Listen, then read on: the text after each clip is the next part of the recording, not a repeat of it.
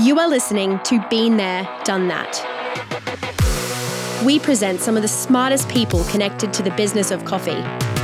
People who've succeeded in the tough grind of hospitality by staying ahead of the rest. So join us as we explore the secrets to their success and help you accelerate your business. This show is brought to you by the Coffee Commune, where the coffee community comes to collaborate. Enjoy the show.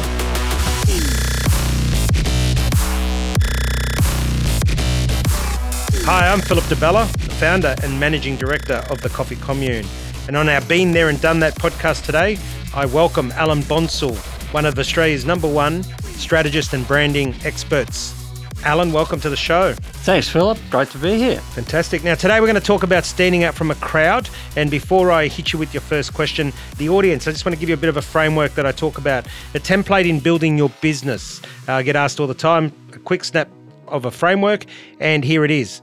Firstly, why do your customers choose you? Secondly, what problem are you solving? 3, what is your compelling story? And we're going to explore that very much in detail with Allan as his area of expertise. And finally, go and be the best you can be. Do the work. No one else can do it for you. So today, I really want to hone in on what is your compelling story? How can we get you to stand out from a crowd? And so, Allan, tell me, what does it mean to stand out in a crowd as a cafe operator? And why is it so important for building a successful business? Well, I think the starting point there is to recognise that the competition in this space and the competition in all business these days is just it's massive. So what we've got to recognise is that when you're playing in a very, very competitive market space, if you're not different, you're not going to be there. You're not going to, in fact, be competitive at any point. So if you think about where this is coming from, once upon a time, the seller was very much in control of what happened in the marketplace. The seller controlled the retail space, they controlled the advertising, they controlled the messaging, and it was very much a seller operation. What's happened since the internet is that has changed completely. And what we've now got is a customer control. We have absolute domination by customers. Forget the seller. It's what the customer wants and it's what the customer needs that is the most critical thing we need to understand.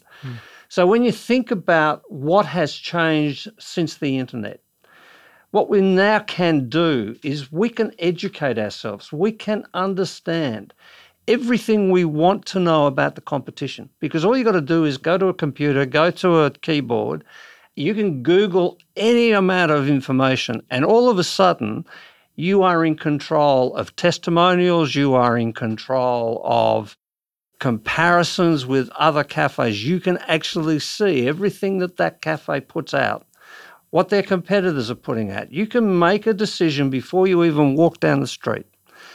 And it's that information and knowledge that really then makes the difference. If you get any part of that right, you're in good space. If you get any part of it wrong, then you're in really bad space. And you can do this for any number of products. But when we're talking in cafe operators, when we're talking restaurants, we are talking about a massive number of competitors, people on every corner, people along the street, 3 or 4 cafes in one section of a road. All of a sudden, what we have is this smorgasbord for anybody who is looking for a choice. So why should they come to you? If you cannot differentiate, if you cannot stand out from the crowd somehow, and it's going to be different, everybody is going to have a different position. It goes back to the old story about USP and the unique selling proposition. What is your unique selling proposition? And how do you actually build that unique selling proposition into, you used the word before, story. How do you build that into a story that is, and again, I'm going to use your words, because a story that is so compelling that they cannot not come to you. That's the bottom line. Yeah. But everything we're now talking about recognises that the customer is in control, not the seller. And what that puts on any business is a responsibility and an onus to understand their customers better than anybody else in that marketplace. Yeah, which is a key point, right? You've got to understand your customer. And as we say, and Allan and I wrote a book, and Allan did most of the writing, he's the talented one, of 17 rules of game changer thinking. And we talked about the rule of outside in, and Allan's articulated that quite well, that everything has to be built from the outside in. It's not about what you want in your cafe. It's about what the consumer wants. We're in a consumer world right now. So Allan perfectly said, which flows nicely to the next question. So you talked about differentiation. Let's bring us and draw us further on that point. A couple of ways that a cafe owner, and we're all customers of cafes or restaurants, doesn't matter if you're a cafe junkie or not, we all go to cafes and restaurants. So let's draw on that. How can a cafe owner differentiate themselves from the other 3 and 4 on the same street from a brand and marketing expert's perspective? Well, again, you've got to step back and say, what do I need to know? What sort of information do I need to be able to determine what that customer wants, or what the majority of my customers, potential customers otherwise, will want? And I was listening to somebody talking the other day about that old book that was written many, many thousands of years ago, The Art of War. And The Art of War says you cannot defeat your enemy until you know them better than you know yourself. But most importantly, until you know their weaknesses better than yourself.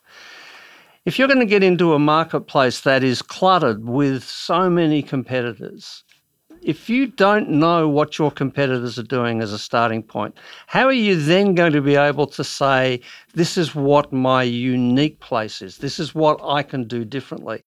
So I might be very, very clever at some signature dish, but so might somebody just around the corner, and that signature dish might actually be better than mine.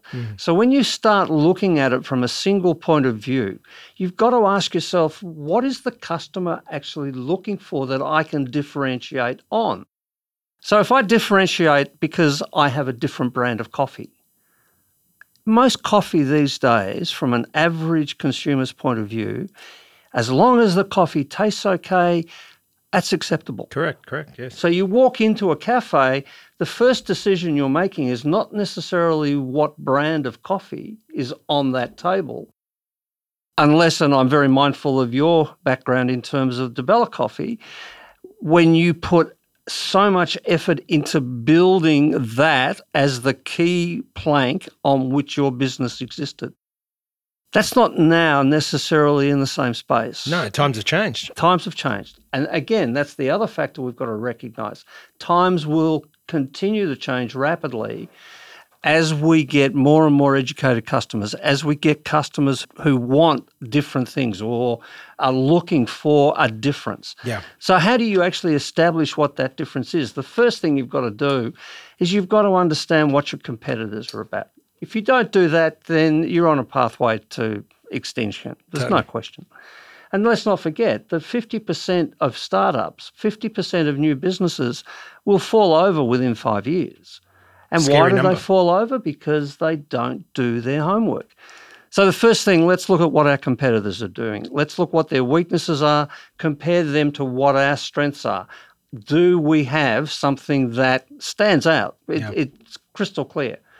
The second thing we have to do to be able to really differentiate ourselves is to understand what the customer is looking for. Now, I think you can make some generalizations here, and that is to say, first and foremost, the consumer is looking for a place where they can meet or greet or be involved with friends, be involved with company. So what are you doing to actually make them feel that they are part of your operation, that they can consider this home, that they can consider this their space? Not just a transaction. Not just a transaction. So firstly, what is the competition doing? Secondly, what are the consumers doing? What are the consumers' needs? Is their need a signature dish? Probably not. Is their need a different brand of coffee?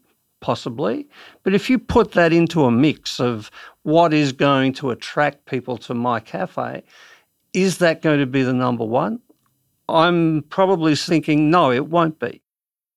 And if you think about this from a brand perspective, I don't want to just talk about brand, but if you think about this from a brand perspective, the development of a brand is not one isolated factor. A brand is so complex, it has so many parts to it. So what you're actually developing is something that is a bunch of experiences that there's an old statement that says brand is a bunch of experiences and satisfactions delivered. That's not exactly word for word, but it's in that space. Yeah. What are those satisfactions? It's a collective. You've got to get each one of those into that mix. So yes, the coffee is going to taste okay. Yes, you might have some very, very attractive food options. Yes, you might have a price consideration. But the only way you're going to know if those factors are really the primary factors is by talking to your customers, by understanding your customers. Yeah, and some great points in there, right? Not only know your customers, but know your competitors and what they're offering.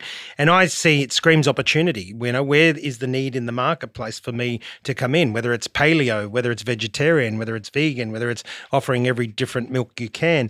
It's looking for that opportunity to come into the market. And you mentioned about relevance. You mentioned about knowing competitors. And they're all points that come together. And you started on the discussion, obviously, of brand. So let's explore that further and how people can create memorable moments so that it actually creates an emotional engagement to a brand. Because brand for me is what people say about you when they leave a room.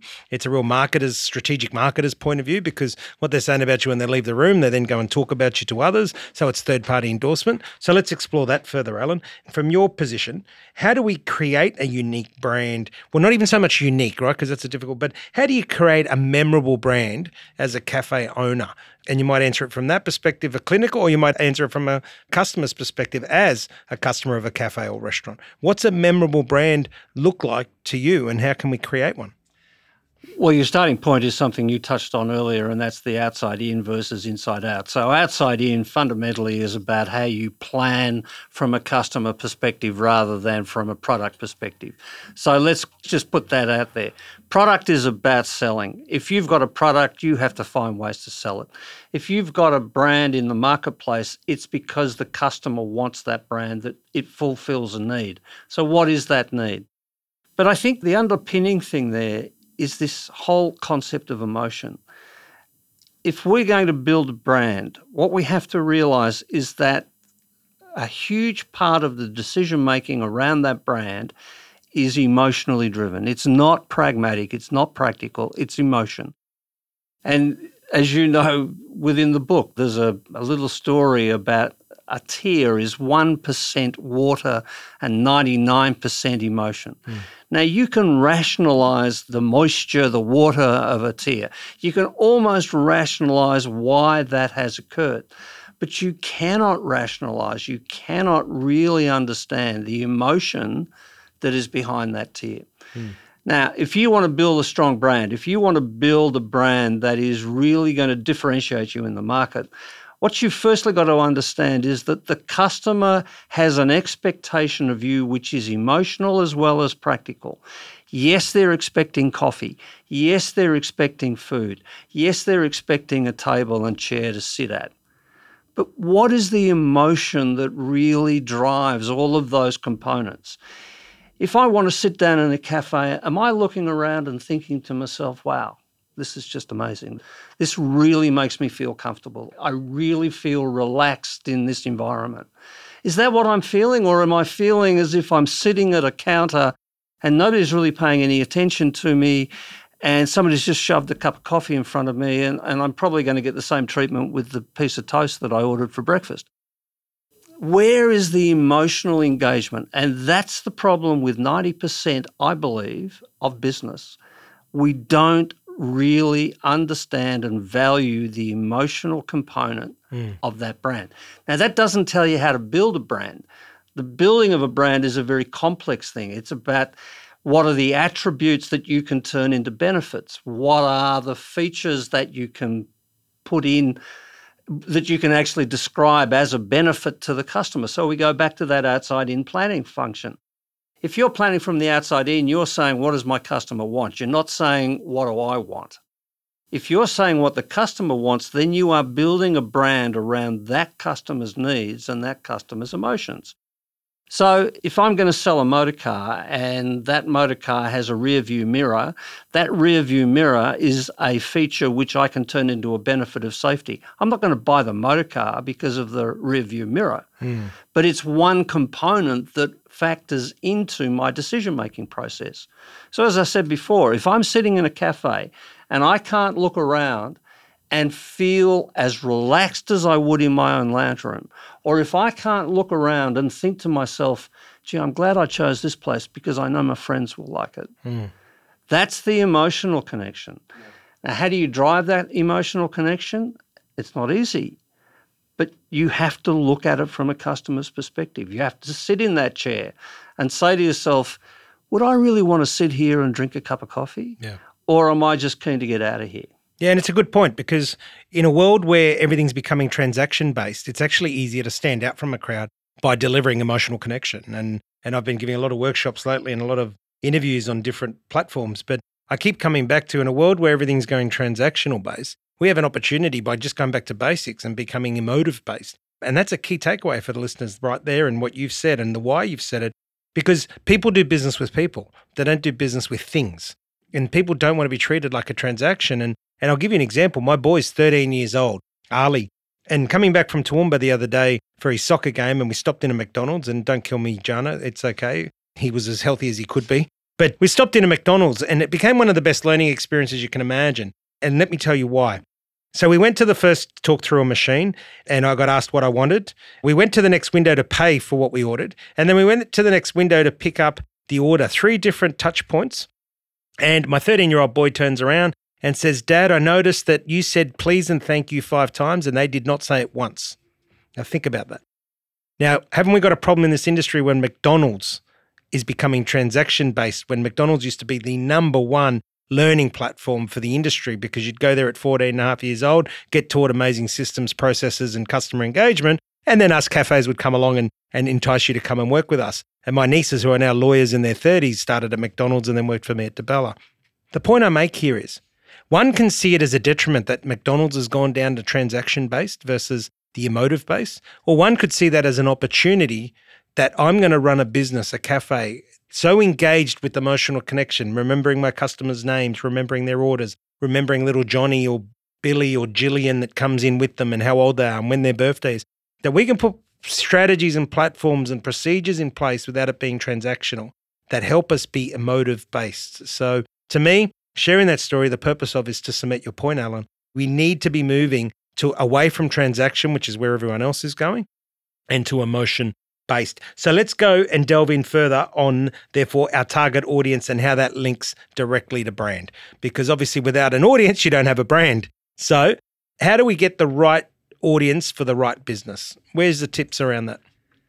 I think the problem we have is a reluctance on the part of many business owners to actually do the hard yards in understanding their target audience within the marketplace in which they're operating. Now, you can do this from a demographic point of view to a point. So you can actually sit in your cafe and you can say, well, here is the potential radius of my market. I can do a demographic review of that and recognise that there's a fairly affluent, fairly well-to-do area. I can actually utilise that thinking when I start to look at product. But that's not enough. You then have to start thinking, well, what is it that they actually want? What is it that they actually need? You then start looking at it not from a demographic point of view, but from a psychographic point of view. And we talk about this in the book. And I think anybody who's really looking to understand psychographics, it's just simply, instead of worrying about the numbers, you worry about what's in people's heads, what is in their hearts, what are they thinking, why are they thinking it. So the numbers can tell you there's a lot of people in this market that will give me a potential to develop a certain menu, to develop a certain quality of coffee, et cetera, et cetera. So I can do that. But when I look at that audience and I break them down, is it male? Is it female? Is it family? What are the feelings within those groups? What are the sorts of opportunities that they present to me when it comes to developing a product line or developing whatever it might be that I want to see as my point of difference? But again, I just come back to this thought. unless we understand that it is now a customer-driven market, unless we understand that, if we think that we're still in a place where the seller rules and the seller has every opportunity to make a dollar, you're going to make mistakes. You are going to be in the wrong place. So what we've got to try and get people to understand is that the more they understand their customers, the more they understand the way those customers think and emote, the more we are going to be able to develop a product, develop an ambiance in that cafe, a look and a feel that actually reflects what is in that person's head. Yeah, well said. We see data, I can tell you now, cafes are still doing the same number of customers, but the average of spend is down. This is not a time to be trying to sell $30 breakfasts in the morning when people just want the ham and cheese croissant. And I've asked many a cafe what their number one selling item right now is, and it's a ham and cheese croissant, but anywhere from $7.50 to $9.50. And because it becomes a $12, $13 transaction with coffee versus a $30, $35 transaction. So target audience is important to bring into, like you said, into the timing and the environment and what's happening from a psychology point of view. So that was a real standout there for me, is that psychology, it's not getting clinical about yesterday's marketing, it's about game changer of now and the future by understanding the psychology of human behavior, right? All you've got to do is be aware of what's going on around you because, as you rightly say, if it is transactional, then the cost of living, which is going through the roof, is impacting everybody, no matter whether they're affluent, whether they're on the breadline. It is impacting on everybody. It therefore changes the way that we do business, the way we purchase. Now, it will have more impact in certain areas than it will others, but you've got to factor that in. You do, yeah. I think this is one of the things about the internet. I keep on hearing everybody saying AI is the next big thing. I disagree, because to me, the internet is the change that we all have to understand. Yeah. It's the internet that actually facilitates AI. So what we're really recognising there is that people have access to the information that they didn't have access to. The fact that we may be able to write a menu using AI or do something in terms of social media by using the AI tool, that's fine. That's all very well and good. But the change, the shift has occurred courtesy of the internet and courtesy of data and knowledge and information. If we don't take advantage of that, then we're going to go the way of the 50% that fall over within 5 years. And you raise a good point, right? So AI, let's talk technology. What tips would you give on leveraging technology when it comes to creating your brand? And I'll give you a bit of a precursor for me is ChatGPT is great, but ChatGPT is a transaction. It doesn't have an emotion. So therefore you understand that whatever you put into ChatGPT is relative to what comes out is based on how much you feed it and what you will feed it, because AI doesn't have an emotion. It has a transaction-based operation. So I bring you back with that in mind. How can you leverage technology today to actually create your brand? I think the first thing you've got to do is recognise that technology is a tool. It's not the solution. The solution still sits in your brain. The solution still sits in your capacity or ability to strategize what you want to achieve, what your purpose is. So when we look at technology, and I've seen some amazing technology in the business that you're now involved with, I've seen some amazing technology in some of the people I've come into contact with.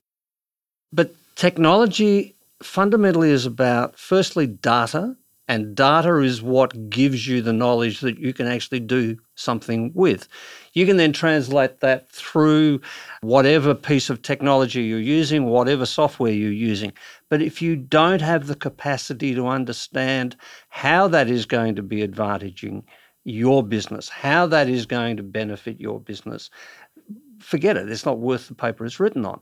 So it's a tool. But the tools that are out there are just amazing. So if we want to save money, what we can do is investigate those tools. What we can't do is give the authority to those tools to run the business. It just won't work. Well said.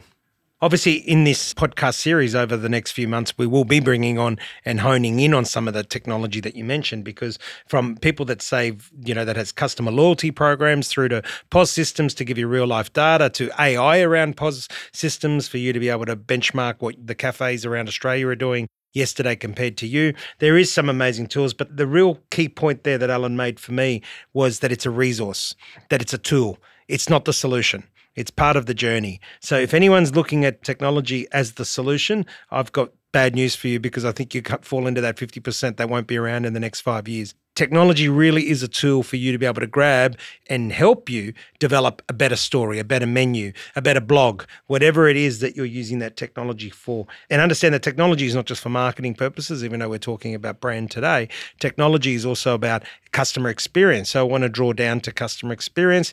Remember what I said, brand is what people say about you when you leave the room. To me, it's all around customer experience. So talk us through the importance of customer experience from your point of view. Well, can I start by just coming back on a point that you were making there, and that is that technology is a tool, technology is a resource. But if we don't understand the implications of that technology, we make mistakes. Correct. And we make more mistakes in customer service in this whole customer excellence space than probably in any other area of using technology and running a business. And that's because you may well think that putting in place an ordering system from the table to the kitchen or to the waitstaff is going to give you efficiency.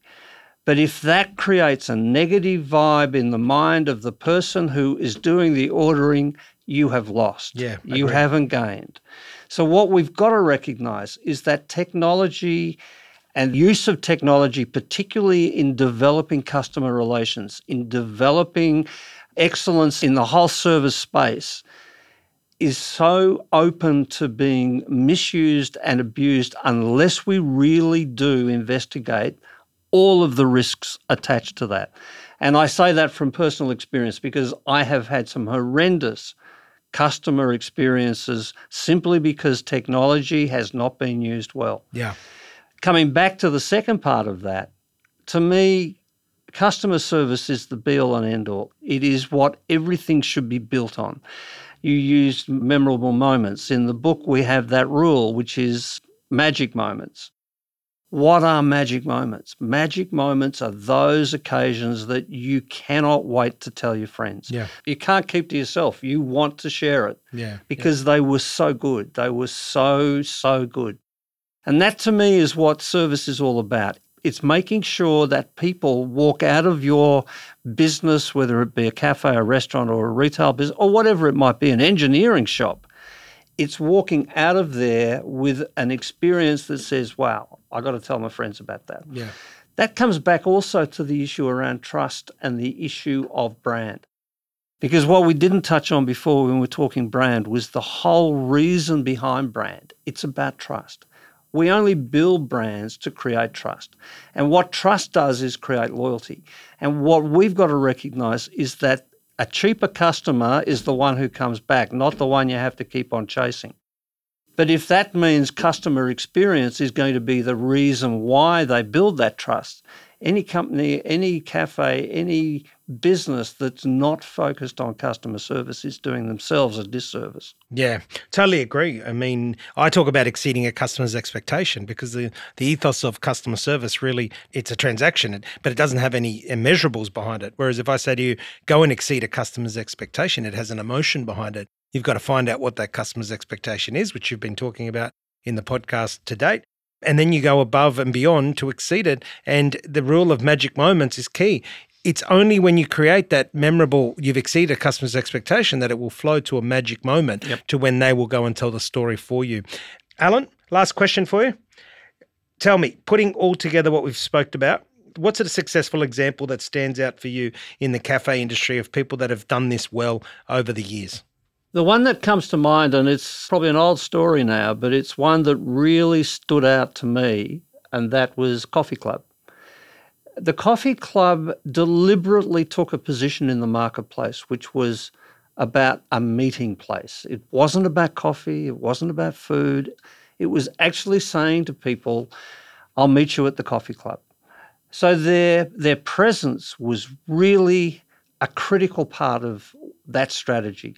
It was well located, it was well signed, it had acceptable coffee, it had acceptable food, nothing great, it wasn't off the Richter scale in terms of quality, but it was good, it was okay. But what people said was, I'll meet you at the coffee club. It was easy. It was something that people could do and say to friends, do you know where the coffee club is? Over there. Meet you at the coffee club. That to me was a perfect example of understanding the customer need and then translating that into a point of difference.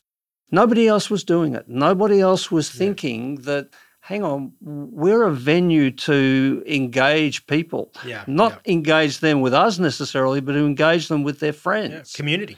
Absolutely. And that's always stood out in my mind as a really good strategy that was much more than just product line, product line, product line. It's about what does the customer want? How does the customer think? How do we deliver that? And that to me is the essence of standing out, of how you will differentiate your business. Yeah, really well put. And a great example because Coffee Club have done amazing things, started by three gentlemen who I know quite well, with an amazing concept of where would they meet each other. An amazing business was born and they've gone on not only nationally but internationally to great success. And they are a good example of standing out. They're also a good example that they don't talk about how great their products are and all the rest of it. It's about outside in. It's about community. It's about where will I meet you. And it's an ethos that's followed through right now, which is a great way for me to wrap up. I want to leave listeners with this framework. Remember that number one is perception. Your first sale is about perception. So today we've talked about that, standing out from a crowd. What is that first sale, that first interaction with your cafe? It's going to be, if you stand out from a crowd, then people are going to see that through your work you do with brand, with emotional engagement, and that'll be your first sale. But don't forget that for them to keep coming back, the quality has to meet that perception, and then you have to be consistent. So today we've touched on that perception. We've touched on standing out from a crowd. You've heard from Allan Bonsall, who's been there and done that, and to me is one of Australia's #1 marketing and branding strategists. So Allan, thank you for being on the show. Oh, pleasure. I've thoroughly enjoyed myself. I love talking about brand. I love talking about this whole idea of differentiation. But I'm also many times frustrated by a lot of people who just don't see the need to do the hard work in getting that knowledge, getting that information, understanding their customers. Yeah, correct. I think there's a lot to be taken from here. There'll be a good section of key takeaways for you to look at. If not at all, please make sure you do listen to the podcast. But if not, jump onto those key takeaways and share it. The more you share it, the more people we can touch, the more people we can help, which is our mission here at the Coffee Commune. Allan Bonsall, thank you. Been there and done that. Thank you for sharing your wisdom, one of Australia's #1 marketing and branding strategists. If people want to know more about Allan Bonsall and the work that you do, tell us a bit about it. Oh, well, the work I do, I spent a long time in the ad business, but that seems to be a long time ago. When I was in the advertising game, what I got frustrated about was the failure to understand that it's not just about promotion. It's not just about an ad campaign. It's about the strategy behind it. So I left the advertising business and got involved in a whole range of different strategic planning opportunities with different clients, both government, private enterprise. And I worked with you, Phil, for quite some time. But what I'm really passionate about is the idea that if you can articulate your purpose, then all the rest of it falls into place. The outside-in thinking then starts to make sense. So if anybody is interested in talking to me, they can reach me at my email address, which is Allan, ALLAN, @lookingglass, just one G, two S's, lookingglass.com.au. You can check out my website, which is under the same name, Looking Glass. But seriously, if you want to hear more of the ideas that Philip and I have been talking about today, I suggest you get a copy of 17 Rules of Game Changer Thinking. It's available on just about every online bookseller. We're having some interesting times with the audio book, but certainly the ebook is out there. The print-on-demand book is out there. You'll get it through, as I said, just about every online bookseller. And the Coffee Commune website's got it as well. So coffeecommune.com.au, on our shop there, you'll see a copy of the book as well if you want a copy. But what the book talks about is Probably the essence of that book is to try and shift thinking away from the idea of entrepreneurs to the idea of game changers.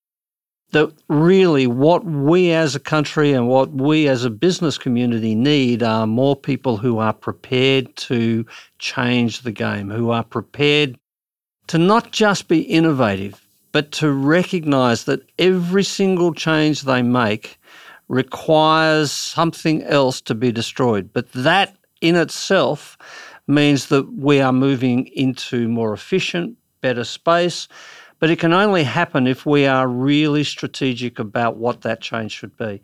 It won't happen if we get into the belief that the software, the technology is going to do it for us, because it won't. Yeah, well said. And as I put it, for me, entrepreneurship is an intelligence. That Allan wrote that book back in 2010, Entrepreneurial Intelligence, which is still available through an ebook if you want to grab it.